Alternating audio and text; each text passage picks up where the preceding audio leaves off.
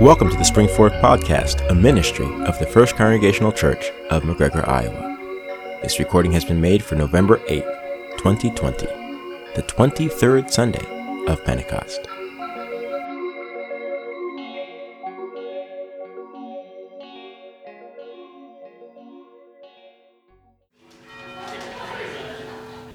Good morning. Today we receive Psalm 70 for our call to worship. Be pleased, O God, to deliver me. O Lord, make haste to help me. Let those be put to shame and confusion who seek my life. Let those be turned back and brought to dishonor who desire to hurt me. Let those who say, Aha, aha, turn back because of their shame. Let all who seek you rejoice and be glad in you. Let those who love your salvation say evermore, God is great, but I am poor and needy. Hasten to me, O God. You are my help and my deliverer. O Lord, do not delay.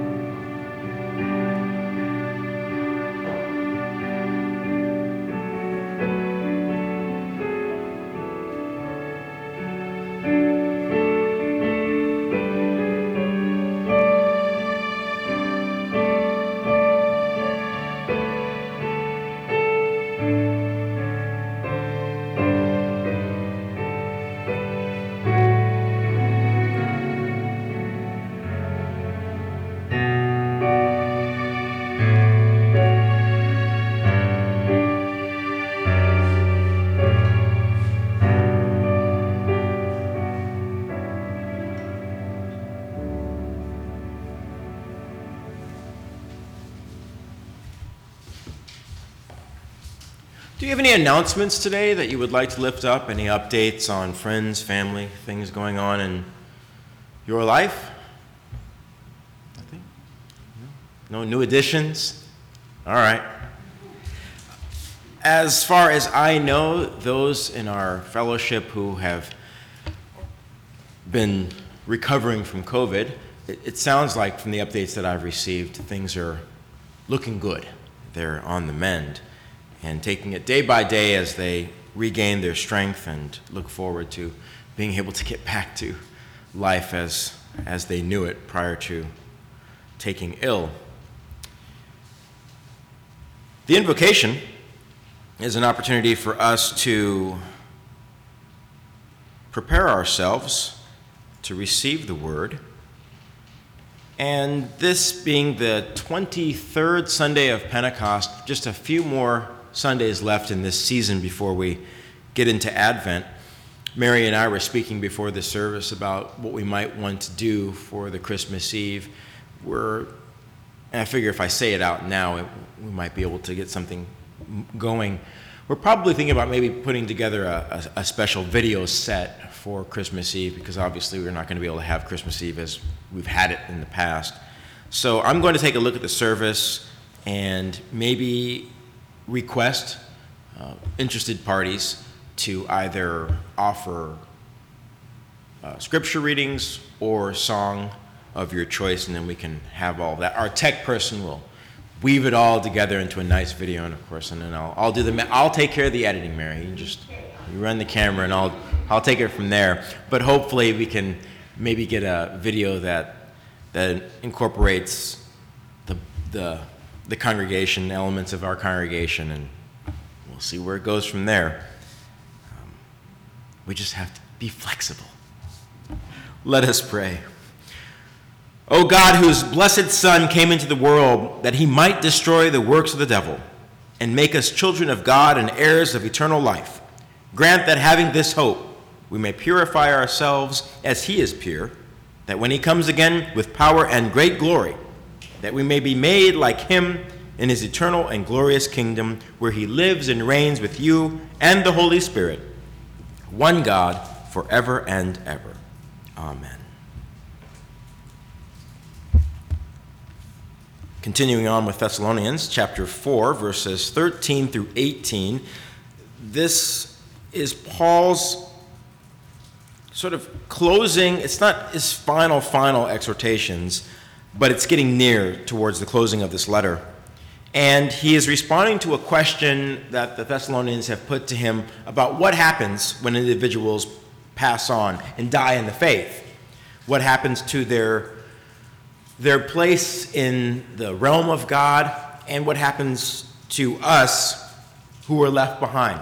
Where's the continuity? So Paul brings some words of comfort to those individuals who have buried members of the church and are now wondering, what does that mean for them, both those who have passed on and those who remain.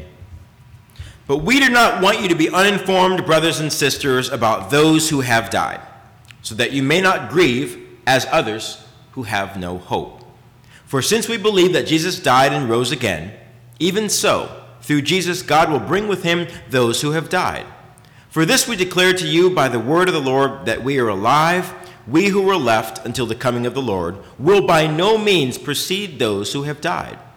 For the Lord himself, with a cry of command and the archangel's call, and with the sound of God's trumpet, will descend from heaven, and the dead in Christ will rise first. Then we who are alive, who are left, will be caught up with the clouds together to them, to meet them with the Lord in the air, so that we will not be with the Lord forever. Therefore, encourage one another with these words. Did I say not, so we will be with the Lord forever? Otherwise, you guys are starting to panic here. You're like, what do you mean? Heaven is only a temporary stay? And I'm like, of course. Didn't I teach you that? No, that we will be with the Lord forever. See? Critical reading is very important with the scriptures. Get a word wrong, send people into mortal panic. Let us pray. Loving and most merciful God, giving you thanks and praise for the opportunity to return once again to your house of worship.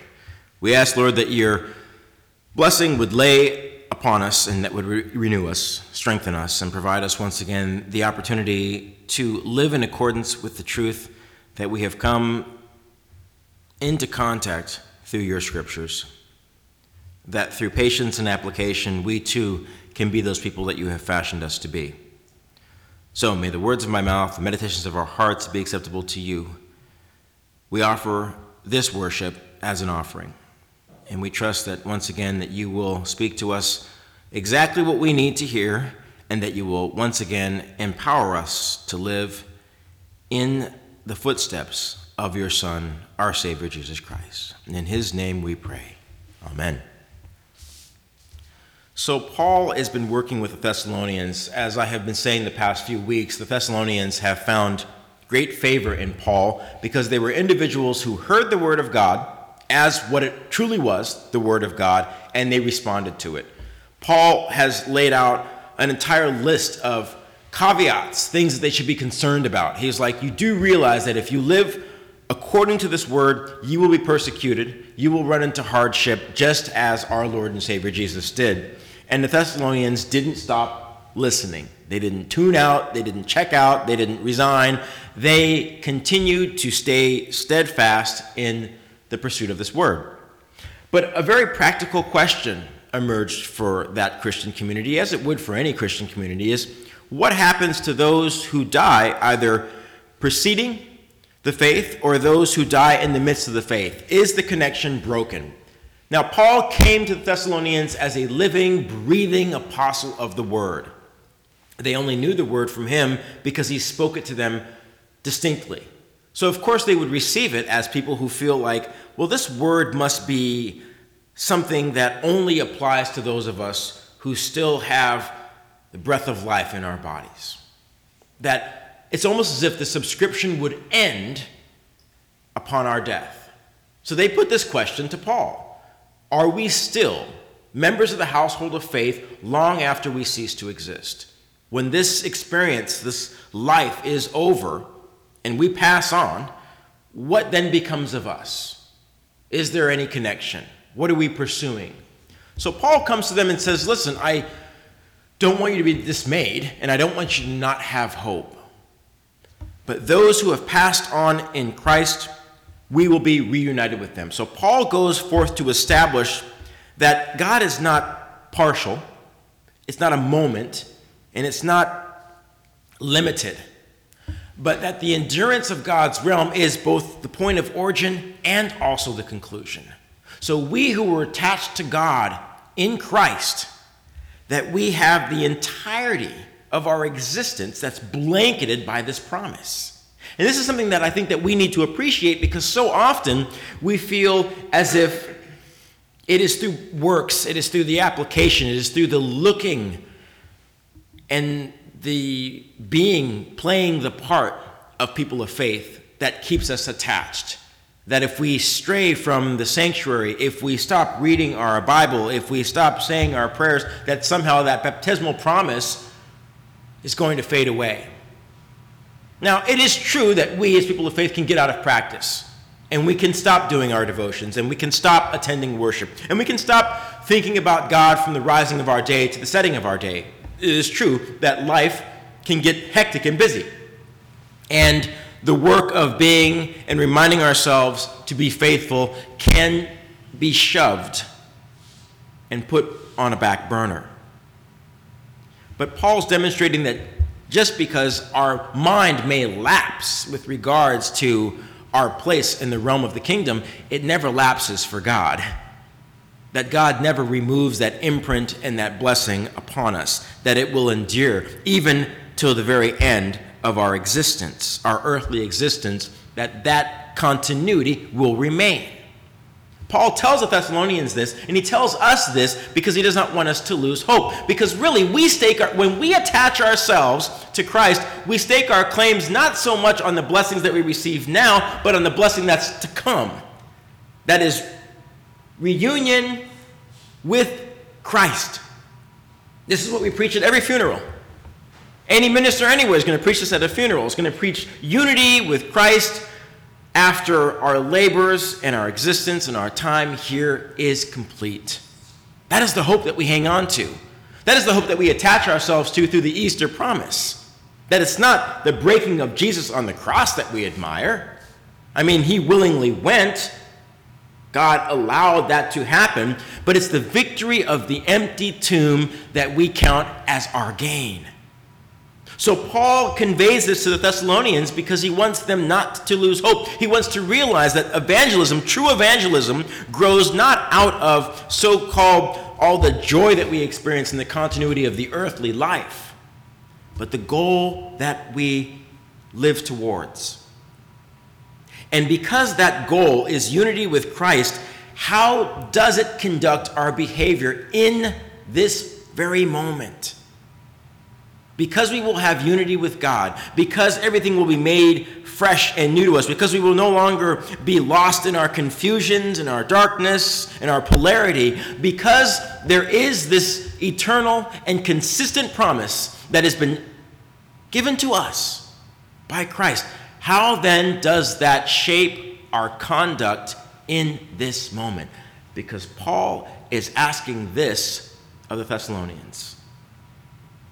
Because you know that those who have departed have gone on to receive their reward, and because we know that we who also walk with Christ will inherit that same reward, how then does that change our conduct in this very moment?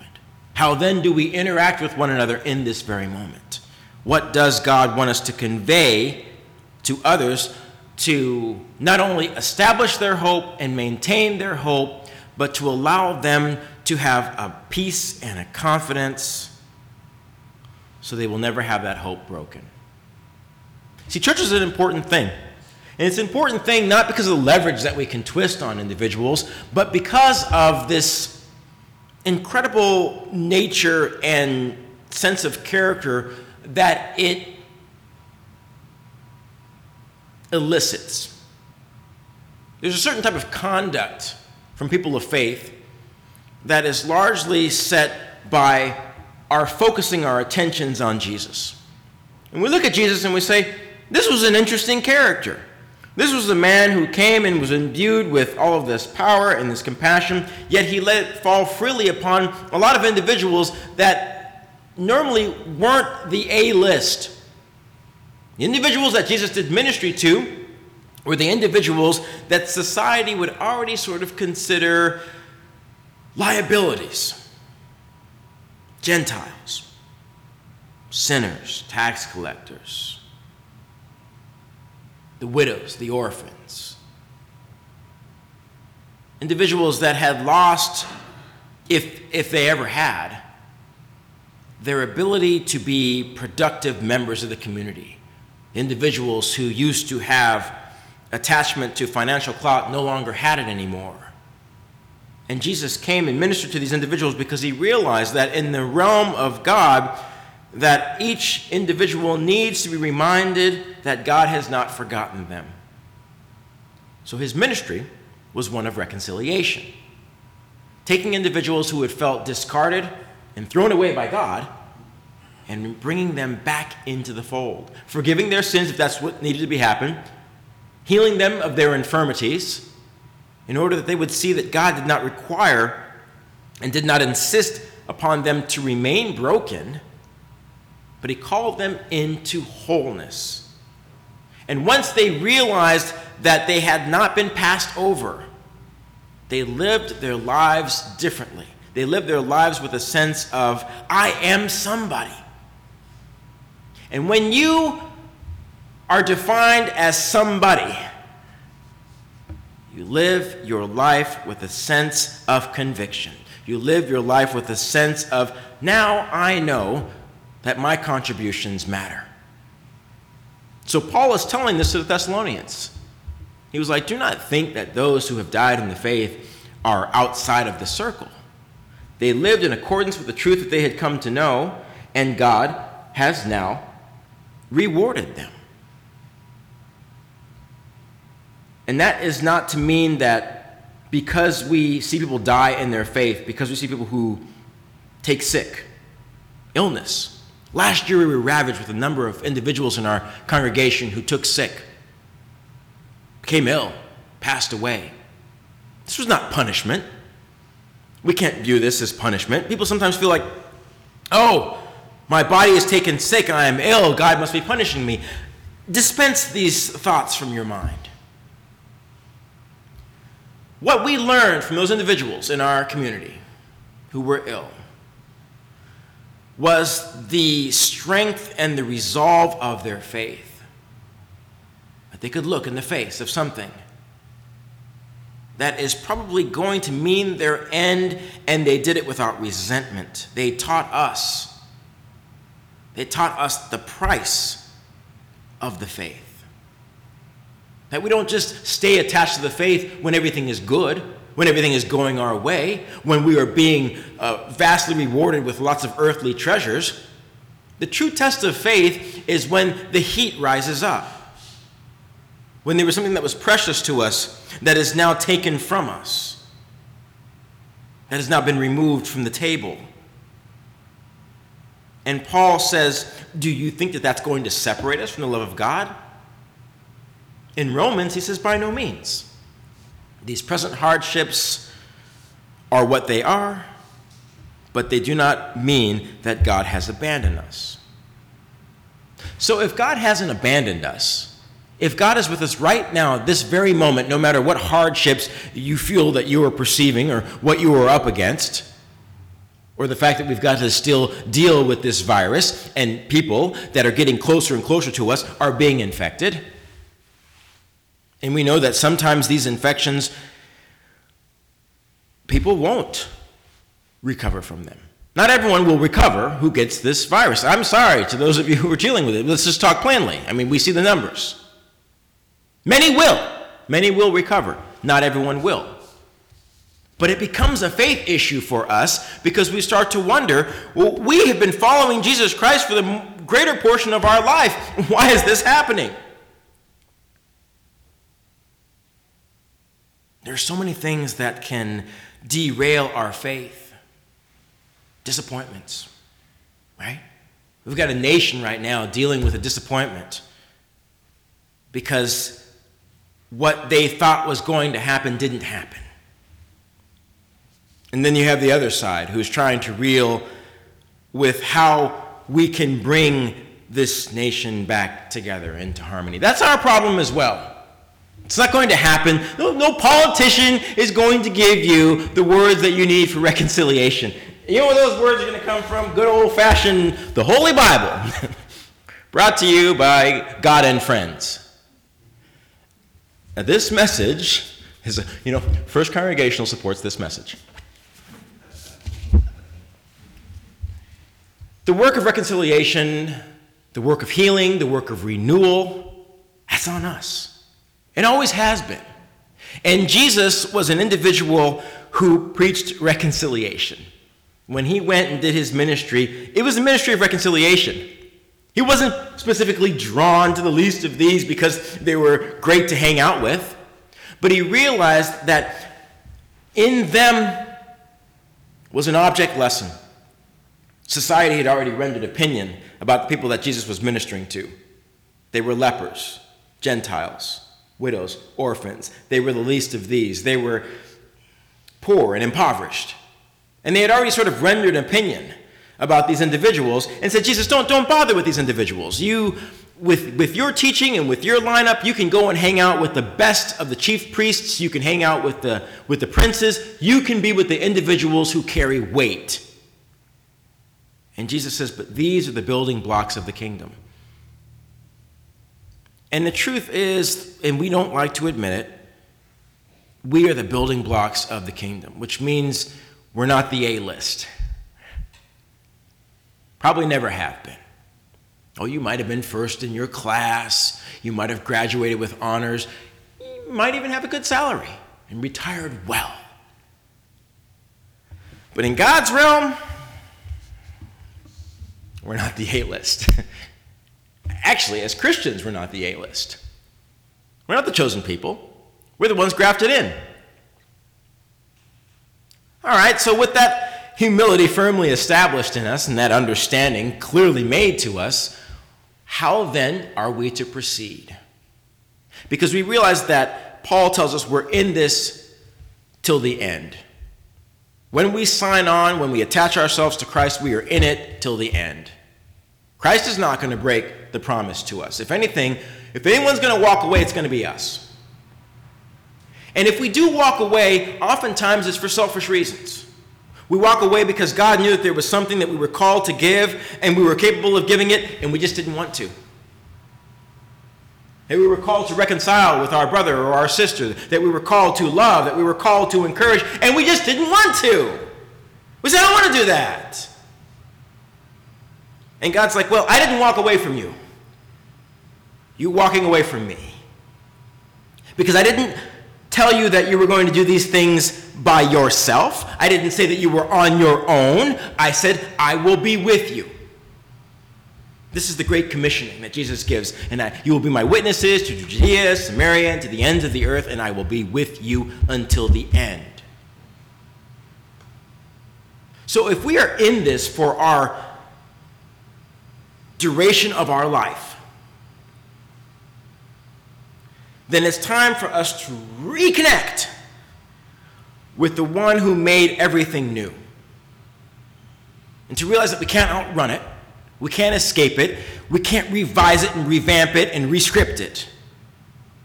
The scriptures state, I think, rather clearly and rather plainly that the work of Christian disciples is the work of reconciliation, the work of love, the work of compassion. How are we known? We are known by the love that we show for one another. If we are reluctant to show love, doesn't mean that we're not Christians. We're just not applying what we know is the truth. That's free will. That's free will. You can walk out of here today at this church and you can decide to go shopping, or you can go home. Or you can go shopping and then go home. Or you can go and see a movie. I think they still show those. And you can do these things if you want to, because you have free will. So, let's think about this invitation that Paul is extending to the Thessalonians. Because right now they're starting to think like, well, we can get out of this when we die. Because they're thinking about, okay, there's an out. So, and they were already starting to think that perhaps maybe they shouldn't apply themselves as faithfully because it's all going to come to naught when they do die. And Paul says, hold on. Don't pull the reins back. Don't let up. He says, this is the message, he goes, for which we were born. This is the message for which we were conceived. We were conceived to hear this message and be all in till our very end. Because right now, more than ever, what we need to do as people of faith is to not see and focus upon our differences. I pretty much tried to tackle that last week. If we have to double down on anything, let's double down on our humanity. There's no stored up conflict between us. This is something that's in our heads. What there is an opportunity for us to not to celebrate our differences, but for us to capitalize on our similarities. I believe we can do it. It's not the work of some external force. It is us. We are the ones who have to monitor our speech and our conduct, both in the real world and in the virtual one, and especially in the virtual one. Because what we say and what we post stays in that sort of digital ether for a very long time. You can say something to me today, I'll probably forget it this afternoon. Chances are, without the recording, you'll probably forget what I'm saying right now too this afternoon. You'll be like, what was that he said? I don't know, something about Thessalonians. Was it Thessalonians or was it Romans? I don't know. I'm shopping now. He said I could go shopping. That's what I remember. But here's the thing. What we have to do is realize, first of all, let's just breathe. I feel like we haven't been doing it. We haven't been breathing. Let's breathe and understand that the kind of world we want to live in is probably not the kind that you can cast a vote for. Probably isn't. The kind of world you want to live in is the kind that you actually can create right now. Without any political body, without any PACs or campaign funding. It's the kind of world right now where you can have a civil word with me and I can have a civil word with you. Even though there's lots of daylight between how we would care about the running of our country and how we might care about the running of our communities, but we can still exchange meaningful and uplifting and valuable words for one another, and maybe even work on a project together. And that's got nothing to do with how we voted, but everything to do with how much we want to see our brother or our sister as a child of God. And if we can settle and agree on seeing one another as children of God, we're going to be okay. We're going to be fine. But we have to want to. That's the operative word. The operative word is we have to want to. So if you're heading home and you see a campaign sign that's still up for a candidate you don't believe in, breathe. Breathe. Seriously, I encourage you, breathe. Just take a break. Just go, you know what? I'm going to breathe. William Gentry says breathe. And then exhale. And then say, you know what? Just a child of God that we happen to have a political disagreement with. But I don't wish their death. And I certainly hope they don't wish mine. And if they're in need someday, maybe I'll come around and I'll help them. Because that's what we, as sons and daughters of Jesus Christ, that's what we're called to do. Amen.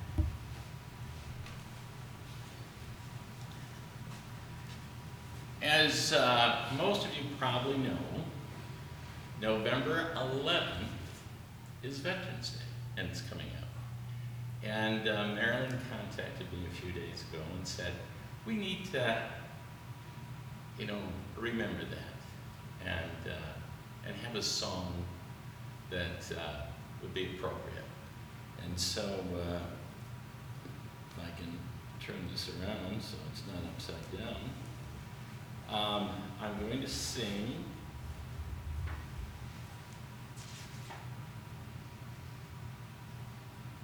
Is that $5.99? $5.99. As you can see, I'm very well prepared.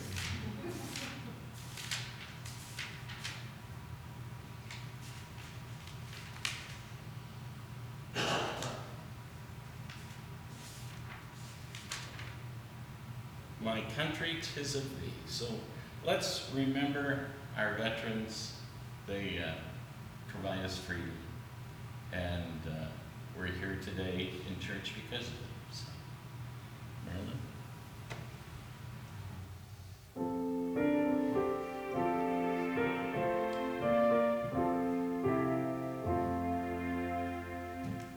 My country, 'tis of thee, sweet land of liberty, of thee I sing.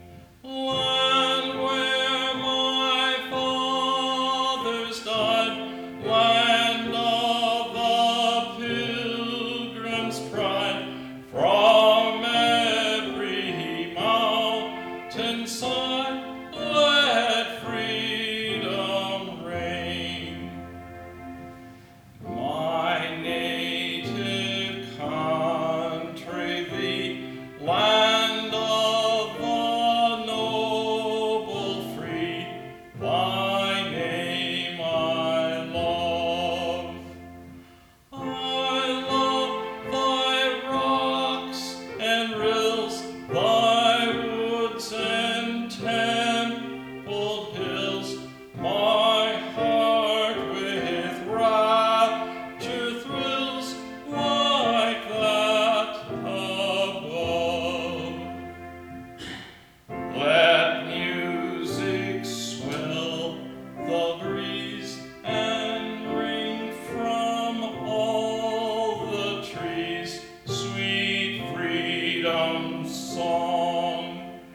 Let mortal tongues awake, let all that breathe partake, let rocks their silence break, the sound prolong. Our fathers, God, to thee, author of liberty, in thee we sing. Long may our land be bright with freedom's holy light. Protect us by thy might, great God, our King.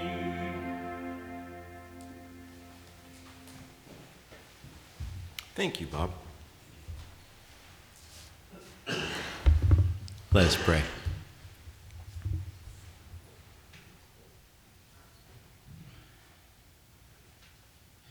Merciful God, may you provide us the tools to be consistent in our faith, to review the lessons of your Son and to renew his imprint in our life. Help us not to take the easy path that would lead to our destruction,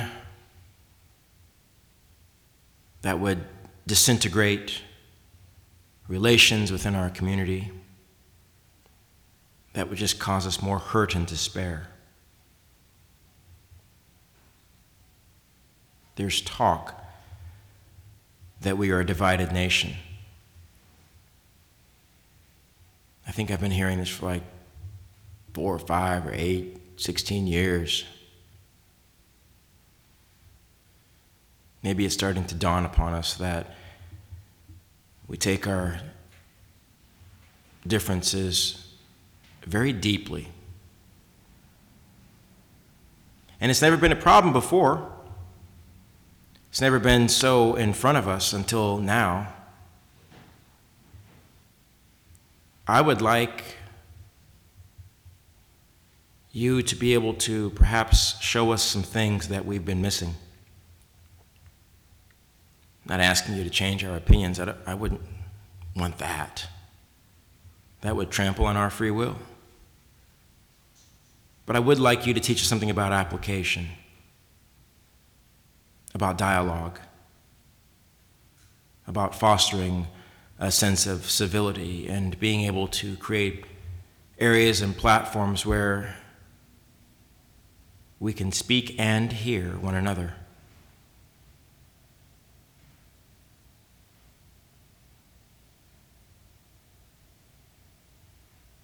May we continue to remember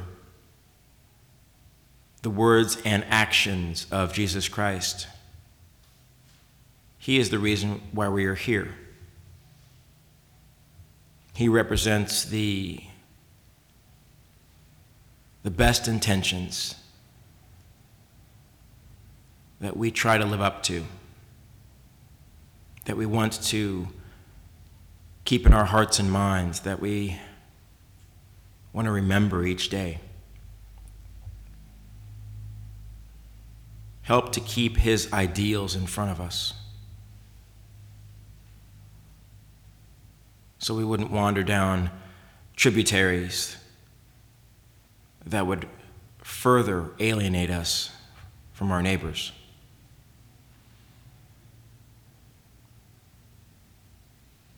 You've called us to community, but it is our responsibility on how that community is going to shake out, how it might thrive and endure. We can try to run from it. We can move away. We can barricade ourselves. We can isolate ourselves in our political bubbles. Or we can take a hard look at ourselves and see our foolishness and say, enough. We need one another. So you teach us, Lord, how to need one another. You teach us what it looks like. Help us to have a real three-dimensional refresher course. Wake us up, just like you did those disciples, when you pulled them from the reality of what they knew and showed them an even greater reality of something that they could never dream of. You blew their minds when you took them out of their own homelands into surrounding areas where there were individuals of different cultures, and you blessed and preached and baptized individuals in those cultures, and the disciples were amazed. They didn't even know those people were on the map.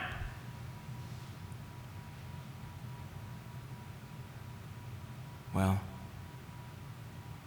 that's where we are.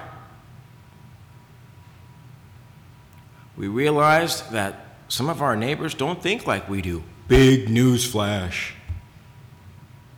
The question is how can we still be neighbors? Teach us how we can still be neighbors, Lord. Because if we don't learn from you, we're going to lose it. And we're going to lose all the hard work that those who have gone on before us have paid in order that we might even be able to have the ability to disagree. So we thank you for Bob's musical offering reminding us of our veterans, especially those who paid the ultimate price, those who are not even here to be able to see what we've become because they were too busy offering their lives in order that we might appreciate the liberties that they have afforded us. Please, God, help us not to lose our way. And it's got to start with the people of God. It has to start with us.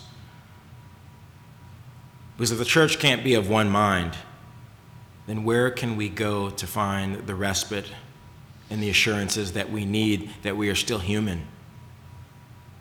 Where can we hear the words of love and hope that will warm our hearts and soothe our minds and allow us to reconnect?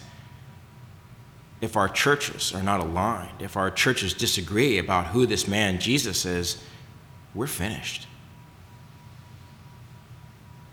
So let it start with us, the people of faith, called and fashioned and minted and forged by your word. Send us out that we might be renewed, not looking for what we can damage and knock over, but looking who we might be able to converse with at a good, safe 6-foot distance. In all things, Lord, renew us. Forgive us. Love us. We set before you today the prayers of your people. Our joys and our concerns we offer to you in Jesus' name.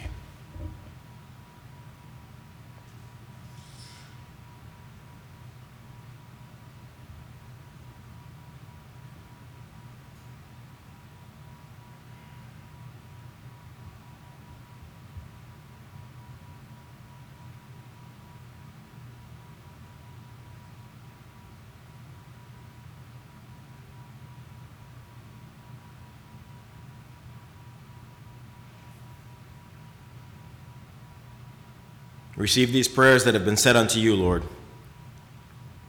May you, in return, renew us with hope and blessing, and fortify us as we pray together. Our Father, who art in heaven, hallowed be thy name. Thy kingdom come, thy will be done, on earth as it is in heaven. Give us this day our daily bread, and forgive us our sins, as we forgive those who sin against us. And lead us not into temptation, but deliver us from evil. For thine is the kingdom, and the power, and the glory forever. Amen.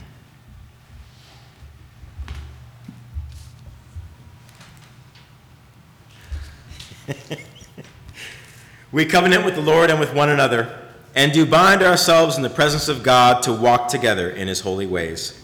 We will strive to be doers of the word and not hearers only, to be firm in faith, quickened in hope, and constant in charity. And we will consecrate our time, talent, substance, and influence as heirs of God and joint heirs with Christ. It is a wonderful feeling to know that we have been forgiven, that you keep no record of our wrongs, that you gradually restore us to righteousness and allow us to exhibit an understanding of you in the world. So at this time, we come to you with our hearts just as they are, and we ask, Lord, we ask you very sincerely to forgive us for the weird feelings we've had about this election season, feelings still brewing within us, questions that we have, anger that has not yet been assuaged. Now, our sins are real. Let's make no mistake about that. So we come to you and we ask your very real pardon and absolution. because we know that we're better than this. We know that we're not an angry people. We just like to play one on TV. But the truth is, we come to you for the restoration that we need. And in this meal, may we be many steps closer to it. In Jesus' name, amen. On the night in which Jesus was betrayed, he celebrated the Passover meal with his disciples, took bread, blessed and divided it, and says, "This is my body which has been given for you. Take it in remembrance of me."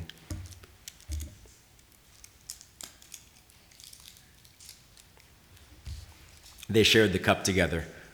Christ's blood shed for the remission of sins. Let us take and receive the cup of salvation.